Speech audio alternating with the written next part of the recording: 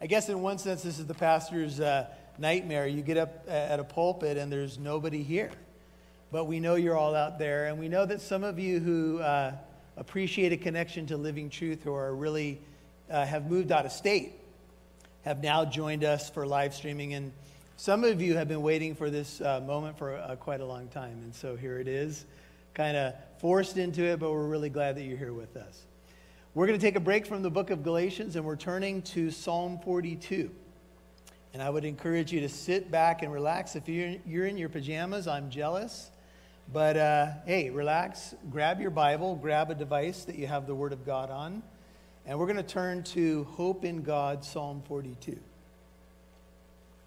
Now, as we normally do, if you'd like to, we can stand for the reading of the Word of God.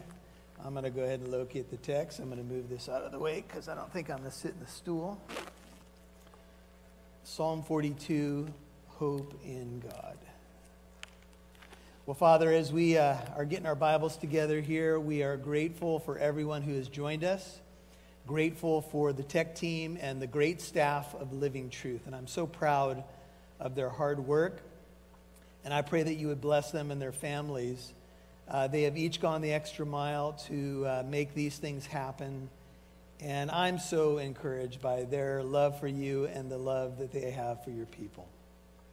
Lord, as Shane was singing, I was thinking about resurrection power raining down on this country, on the White House, on the schoolhouse, on the college university, on the church house, on every house in every neighborhood, not only in California and the United States, but around the world.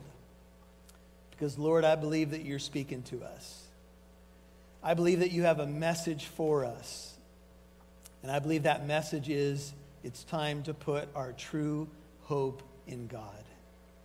Would you help us, Lord, to take this time in the Word of God as families are gathered, as individuals are gathered in different places, and we do miss one another right now, Lord. We have to say we miss the smiling faces, we miss the hugs, but we're going to be together again. And while we're apart, and while we have the blessing of this technology, I pray that it would be exploited all around the world to bring many people to Jesus Christ, to bring many people to the living hope that's found in him, and to bring some of us fully back to you, Lord. Because I think many of us would have to confess that we've been distracted. We've had other things that have taken first place in our lives. And interestingly enough, those things have been stripped away. And so now, Lord, we look to you afresh, with fresh eyes of faith, a fresh desire to have a season ahead of us that will be a season that we've been praying for of revival. Wouldn't it be awesome to mark this time as a time that catapulted the world into revival? May it start with my heart. May it start in this church. May it be for your glory. In Jesus' name I pray. And I normally say, and all God's people, so tech people and staff that are here, can you say it? Amen. Psalm 42. Before I read the psalm for you, I want to remind you that we have distributed the 40 days of prayer. I really felt compelled that we needed to pray as a congregation. I would encourage you to spread the word on that. Share it with your family. Set that alarm for noon or whatever time you can pray. And be praying. And use those 5 R's. You can check that out from the website or the app. Here, Psalm 42. As the deer pants for the water brooks, so my soul pants for you, O God. My soul thirsts for God, for the living God. When shall I come and appear before God? My tears, Psalm 42, verse 3, have been my food day and night, while they say to me all day long, where is your God? These things I remember, and I pour out my soul within me. For I used to go along with the throng and lead them in procession to the house of God with the voice of joy and thanksgiving, a multitude keeping festival, verse 5. Why are you in despair, O my soul? Why have you become disturbed within me? Hope in God, For I shall again praise him for the help of his presence. O my God, my soul is in despair within me. Therefore I remember you from the land of the Jordan and the peaks of Hermon from Mount Mitzar. Deep calls to deep at the sound of your waterfalls. All your breakers and your waves have rolled over me. The Lord will command his loving kindness in the daytime, and his song will be with me in the night, a prayer to the God of my life. I will say to my God, my rock, why have you forgotten me? Why do I go mourning because of the oppression of the enemy? As a shattering of my bones, my adversaries revile me, while they say to me all day long, where is your God? Why are you in despair, O my soul? Why have you become disturbed within me? Hope in God, for I shall yet praise him, the help of my countenance and my God. May the Lord write his word upon our hearts. And if you stood, you can be seated. God bless you. Well, here we are at Psalm 42, and we're going to do some special messages during this season. And Psalm 42 is credited to the sons of Korah, and it may be because of the music that was given in the psalm, but many scholars believe that Psalm 42 is given from David. The words are from David. The prayer is from David. The struggle is from David. Many believe that the setting is when David had to flee from Jerusalem because his own son Absalom was trying to steal the throne from him. It was one of the more painful times in David's life, and it was painful because David knew deep in his heart that he had really caused it. The Lord had said to David, the sword will never leave your house. And so each time something happened after David's fall with Bathsheba, he knew deep in his soul that it was a consequence of what he had done. And even with that, he cried out to God for mercy and grace. Scholars would point out that there's a connection between Psalm 41, 42, and 43, and especially Psalm 43 with 42. In fact, they may be one psalm. And just to give you three of the cries that we see here in the psalm, it's mentioned three times. From the ESV, it reads, why are you cast down, O my soul? And why are you in turmoil within me? You can note 42:5, 42:11, and 43:5. J. Vernon McGee called this psalm the heart cry of the remnant in the last days. He even said he believed it could be used during the Great Tribulation period and is applicable to the redeemed of all ages. So this psalm is for me, and this psalm is for you. This psalm is called a maskil. You'll notice it's a maskil. This is the top of the psalm of the sons of Korah. A maskil is a teaching. It's an instruction. You could call this a roadmap. And since the main question is, why are you in turmoil, O my soul? This is a roadmap from turmoil back to hope. And if at any time in my lifetime and in history we needed a roadmap, a prescription for healing, a roadmap back to hope, it's right now. I mean, the way things have moved so rapidly with this virus is amazing, and we need a prescription, a teaching, a lesson for hope. David opens the psalm this way: as the deer, 42:1, pants, he longs, he cries for the water brooks. If you have an ESV, the flowing streams. So my soul pants for thee, O God. Just as the deer pants for the water brooks. That's the opening image.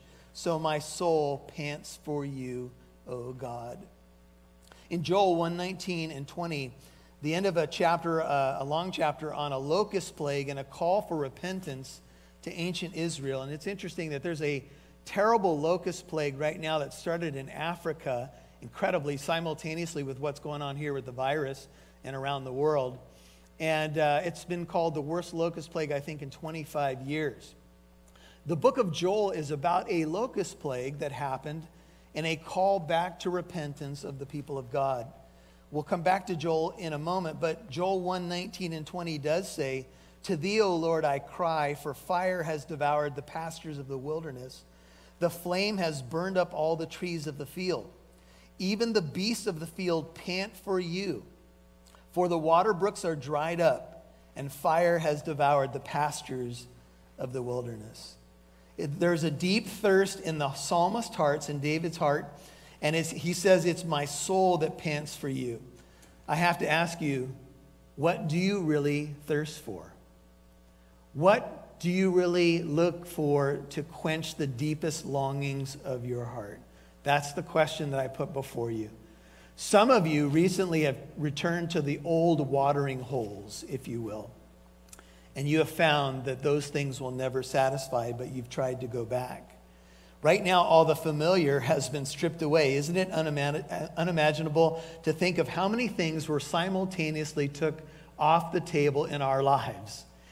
Every major sport is shut down. Nothing to watch except reruns of all old golf tournaments. I've tried to watch a few of those. We have restaurants closed. We have outdoor sports closed. We have pretty much the city is shut down.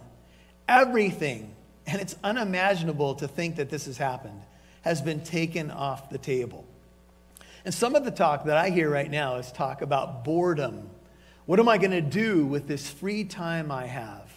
But I have to be honest, I haven't heard a whole lot of talk about the Lord.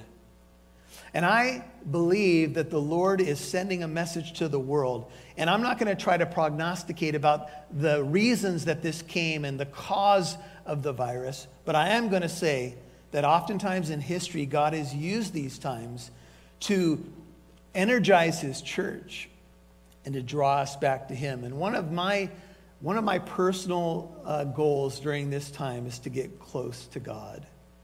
I want my prayer life to improve. I want to know him better. I want to know my Bible better. And I spent a lot of time already in the Bible, but I want to know him better. And I think many of you are resonating with this.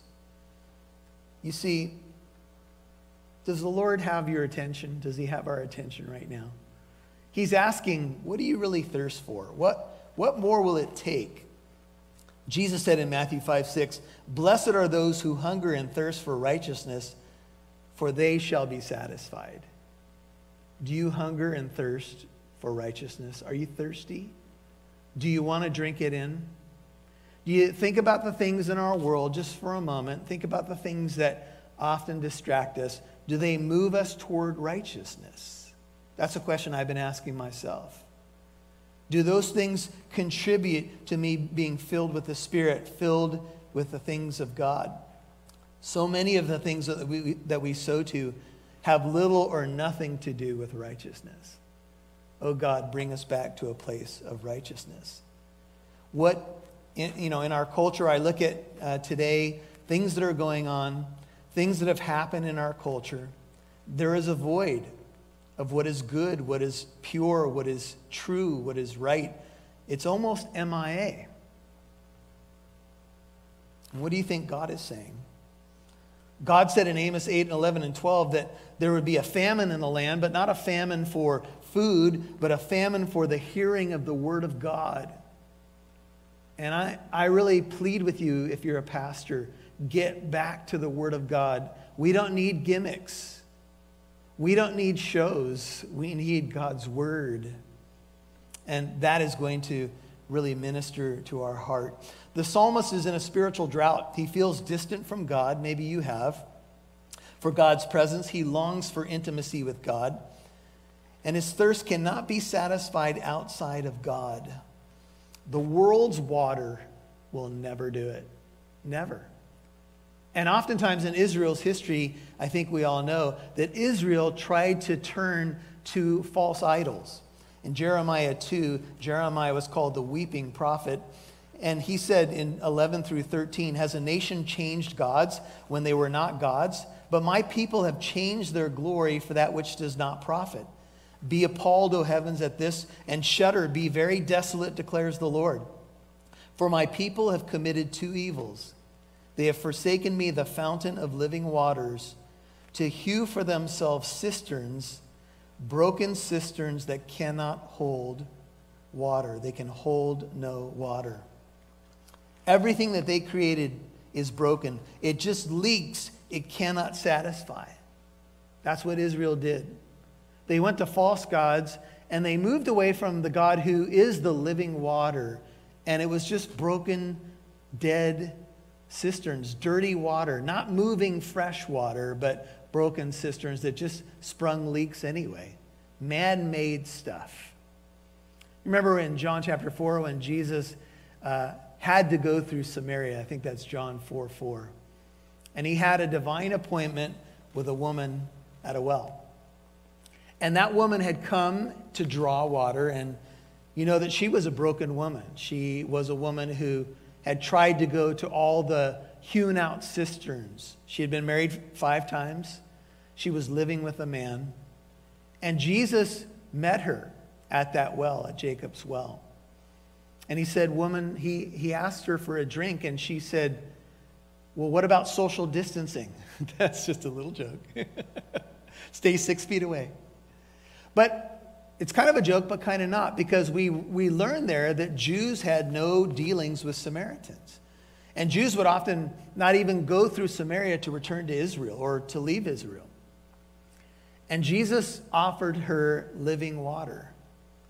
You see, she was a broken woman, and Jesus had come to give her living water. Maybe you feel that way right now. Maybe you would say, I don't even know if I'm thirsty for God right now. Then why don't you ask God to make you thirsty? You see, there's so many thirsty souls, and if you remember the story, after the woman realized who Jesus was, she went and told other people in Samaria, and other people came to the living water.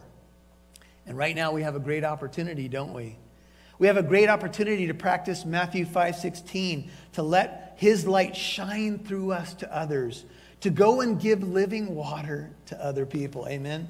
People who are desperate, people who are getting in fights in stores over the last cornmeal or the last toilet paper. Crazy stuff. Stuff that maybe you thought, man, I can't even imagine. This almost seems like a movie, but it's happening. This is a call to the church. I heard Tony Evans recently say, Pastor Tony Evans, as you wash your hands, and a lot of us are doing a lot more hand washing, go and wash someone else's feet. And I've heard some great stories. I've heard of church members putting prayer tables in their neighborhoods. Church members making sure that people are okay, doing well checks. Church members maybe even thinking about blessing somebody anonymously and helping somebody who's in need. And we're here for you right now to pray for you. If you're in a situation where you're in need, the body of Christ wants to be there for you. So please don't hesitate to reach out to us. Verse 2, my soul thirsts for God, for the living God. When shall I come and appear before God? When can I go and meet with God? Now you might be saying, well, what is going on here? Well, the psalmist, if this is David, his deepest thirst is to meet with God. He wants to draw close to God. Dead, lifeless idols can provide nothing. They do nothing for us. He wants, look at verse 2, the living God. Every other God with a small g is a false god. It just cannot satisfy you. I want to show you an interesting passage. If you hold a place in Psalm 42, I want you to turn in your Bibles to Isaiah 45. I want to show you a few verses in Isaiah 45 to contemplate about idols and what they produce in our life, which is nothing good. Isaiah 45:6 says, that men may know, 45:6, from the rising to the setting of the sun, that there is no one besides me. I am the Lord, and there is no other. The one forming light, Isaiah 45:7, and creating darkness, causing well-being, notice, and creating calamity. I am the Lord who does all these. Drip down, O heavens, from above. Let the clouds pour down righteousness. Let the earth open up salvation, and salvation bear fruit, and righteousness spring up with it. I, the Lord, have created it.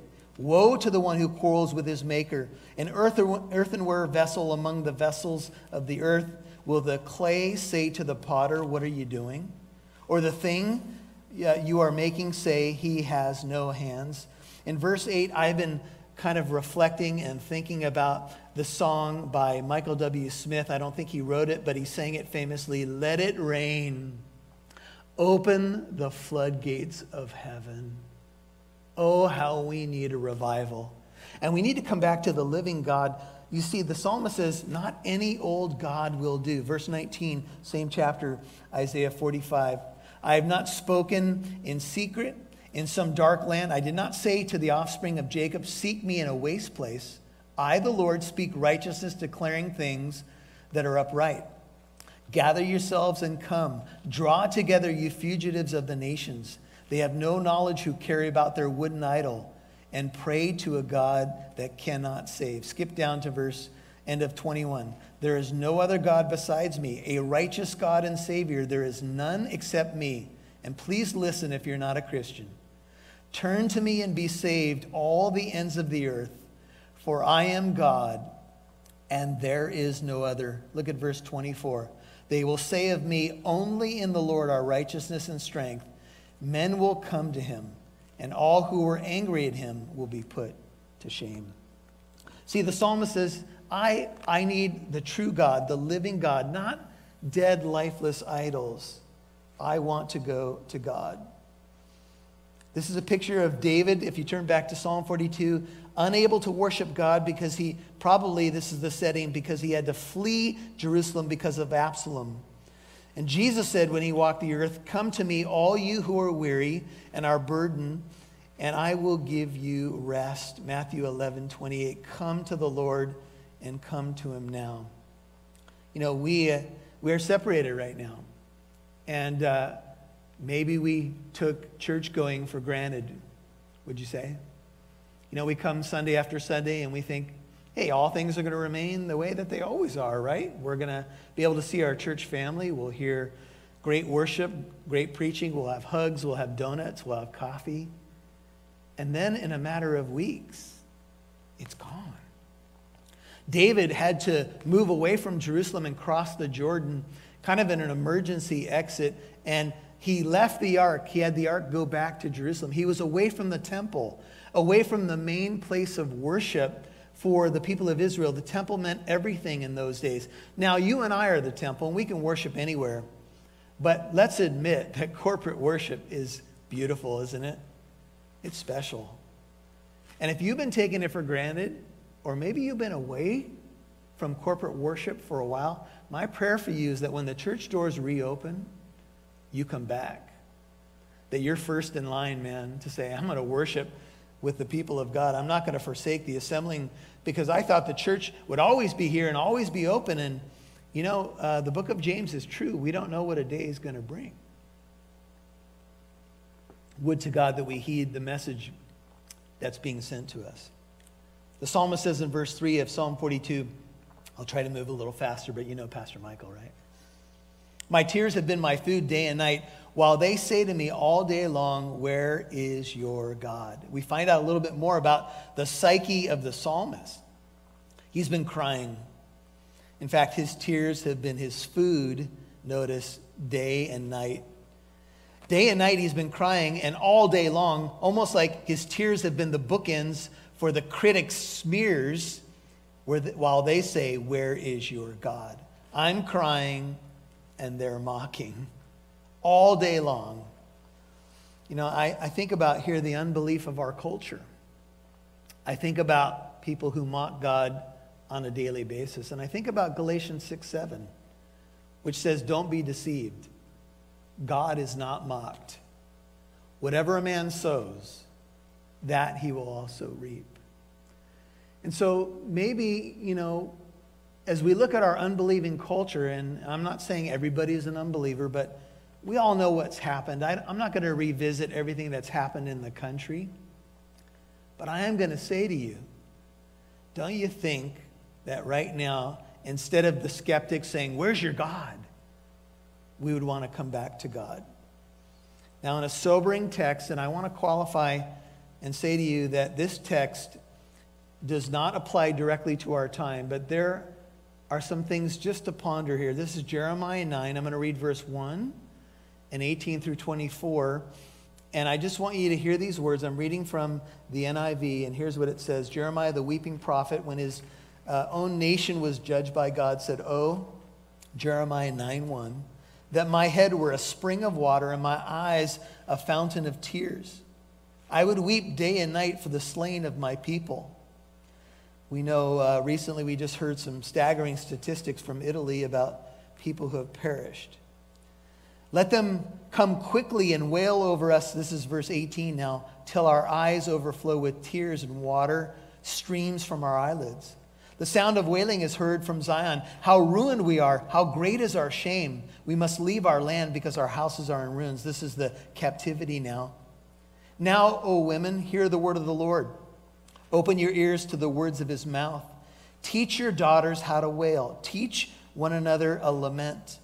Death has climbed in through our windows and has entered our fortresses. It has cut off the children from the streets and the young men from the public squares.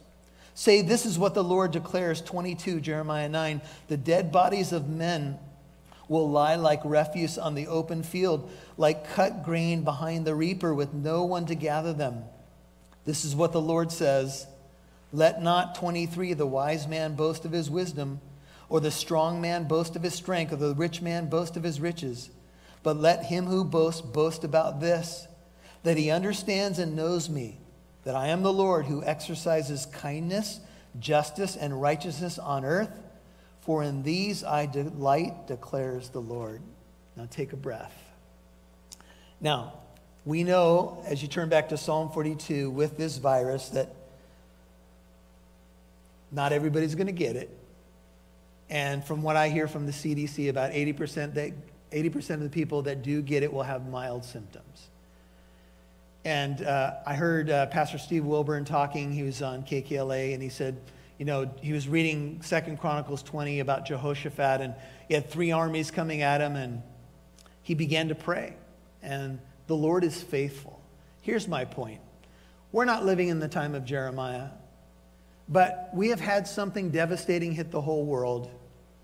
And I think it's really important that we turn back to God. That is my encouragement. That is my prayer. It's on the prayer list that we've handed out to you. These things, 42:4 of Psalm, I remember, Psalm 42. And I pour out my soul within me, for I used to go along with a throng and lead them in procession to the house of God. This is probably when the ark first came into Israel, when David was dancing before the ark in 2 Samuel 6, with the voice of joy and thanksgiving, a multitude keeping festival. I used to be with the people of God. I used to be coming at the days of festivals around the temple or the tabernacle. A happier past. There's an application to our churches. The psalmist is sad that he can't worship with God's people at God's temple. And we're kind of sad too. But here's the good news. David would return to the city of David, to Jerusalem. And I'm confident that the Lord is going to heal our land as we cry out to our God, because he is merciful. And so the psalmist says in verse 5, why are you in despair? Why are you downcast, O my soul? Why have you become disturbed or in turmoil or disquieted within me? Hope in God, for I shall again praise him for the help of his presence. Hold on, an answer is coming. Why are you in despair? Somebody might say, why not? Look at what's going on. And sometimes what we need to do in times like this is do some healthy self-talk. Maybe call it a pep talk. I heard John Corson say, you know what? You can talk yourself into depression, and you can talk yourself out of depression. You see, our self-talk, how we talk to ourselves, is really important. And we need to be encouraged that our hope is in God. If you're bummed out right now, if you're depressed, if you're doing a bunch of stinking thinking, talk yourself out of it. And say, you know what, I'm not going to do that anymore because I hope in God. What's the worst thing that could happen? I gave you the statistics about the virus, and I'm not downplaying it because it is serious. But even if we die, where are we headed? We're going to heaven, man. To be absent from the body is to be at home with the Lord. So as a believer, we have a peace, his peace that passes understanding. My peace I give to you, my shalom, not as the world gives. I don't know where the world's looking right now, maybe to medicine. And thank God for our medical people and our doctors and people who work to try to get discoveries, and there's some promising things going on with some possible medications for this virus. But ultimately, our hope, our peace is in God. See, it's not just for this life. It's also on our death and the life to come. See, as a Christian, I haven't put all my stock in this world. I've put my hope in the living God. And hope is the opposite of turmoil. Hope is the opposite of despair. Amen? Hope is in God. He is the God of hope. Though youths grow weary and tired and vigorous young men stumble badly, yet those who wait or hope in the Lord will gain what? New strength. They will mount up with wings like eagles. They'll do the impossible. They will run and not get tired. They will walk and not become weary. I can do all, see, I would normally wait for you to say it. I can do all things through Christ who strengthens me. The Lord is my hope. The Lord is my strength. Quick fixes will not do for the long run. What is hope? Hope is biblical assurance. Biblical hope, it's firm assurance. It's a firm confidence centered in Jesus Christ. It's just simply hope is faith looking forward. My hope is built on nothing less than Jesus' blood and righteousness. On Christ, the solid rock I stand. All other ground is sinking sand. Let's put our hope and trust in the Lord. Oh my God, verse 6, my soul is in despair within me. It's not bad to be honest with God. We should do that. Therefore I remember thee. I remember you from the land of the Jordan and the peaks of Hermon from Mount Mitzar. Now David was pushed away from Jerusalem to the Transjordan area, and this is probably what he's talking about. And he says, Lord, he turns his self-talk from negative to positive into prayer. Oh my God, now he starts praying. My soul is in despair within me. I'm going to be honest, this is where I'm at, but I remember you. The Bible says, cast your burden upon the Lord and he will sustain you. Psalm 55:22. He will never allow the righteous to be shaken. 1 Peter 5:7 says, cast all your cares on him because he cares for you. God loves us. We're his people. Jesus died for us. And memorials are all throughout the Bible, like the Passover and communion and the spring and fall feasts and the memorial stones of Joshua 4. Remember who you are. Remember your God. He made the world and everything in it. He's on his throne. He's in control. It's going to be okay. You see, we can be still and know. We can relax and know he is God, and he'll be exalted in every nation of the world. Psalm 46:10 and 11. Deep calls to deep, verse 7. I hear the tumult of the raging seas, New Living Translation. At the sound of thy waterfalls, all thy breakers and thy waves have rolled over me. Now, some scholars believe verse 7 is more of a deluge of problems. It seems like when problems come, they come one after another like waves, and you can barely get a breath. And that's how these times have certainly felt. But maybe there's another application here, and the deluge could be the water in the early verses of the psalm that the psalmist was longing for. Maybe we could see this as waves of living water. And even though we're in the midst of waves of problems, God has waves of living water, and they never run out. Grace upon grace is what God gives to us. They just keep coming. And so maybe this is a reference to I thirst for you, and the waves of love start coming. Waves of love, you could call them torrents of grace coming into our lives, rolling over me. Lord, let it rain. I think verse 8 might prove this out. The Lord will command his loving kindness in the daytime, and his song will be with me in the night. When I was crying in the day and night earlier in the psalm. Well, now, instead of me crying, I'm going to receive the living water, and I'm going to focus on his loving kindness, his covenant love, hesed in verse 8, and he's going to give me a song in the night, a prayer to the God of my life. Jacob said, this God has been my shepherd all of my life. God is good. And you know, I found myself just praying some really simple prayers right now. A prayer to the God of my life. Oh Lord, be merciful. Oh Lord, bring us back to you. Each day, New Living Translation, verse 8. The Lord pours his unfailing love upon me, and through each night I sing songs praying to God who gives me life. Let's take advantage of the time. If we're able to be at home with our families right now and we've had a really busy schedule, how about some worship? How about extra time getting to know our Bibles? Many of us would confess we barely opened our Bibles in between Sundays. Now's a time to redeem and get to know God. Summon your might, your power, O God. Display your power, O God, as you have in the past. Psalm 68:28. Lord, I put in my notes, bring your lakes of loving kindness, your waves and surges of songs of hope.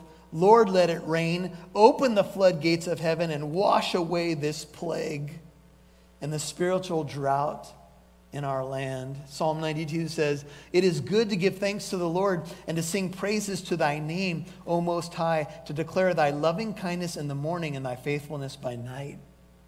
Psalm 92, 1 and 2. Here's the spiritual roadmap or prescription for healing if you're in turmoil. Get back to God. Do some healthy self-talk. Let your prayer life improve. Cry out to God that he'll let revival reign in your heart, and start singing worship songs that you love, and sing them in the morning and sing them at night. I will say to God, my rock. He goes back, he says, why have you forgotten me? Life is still tough though. Why do I go mourning because of the oppression of the enemy? He remembers that God is his rock, but he also remembers that he's in difficult times.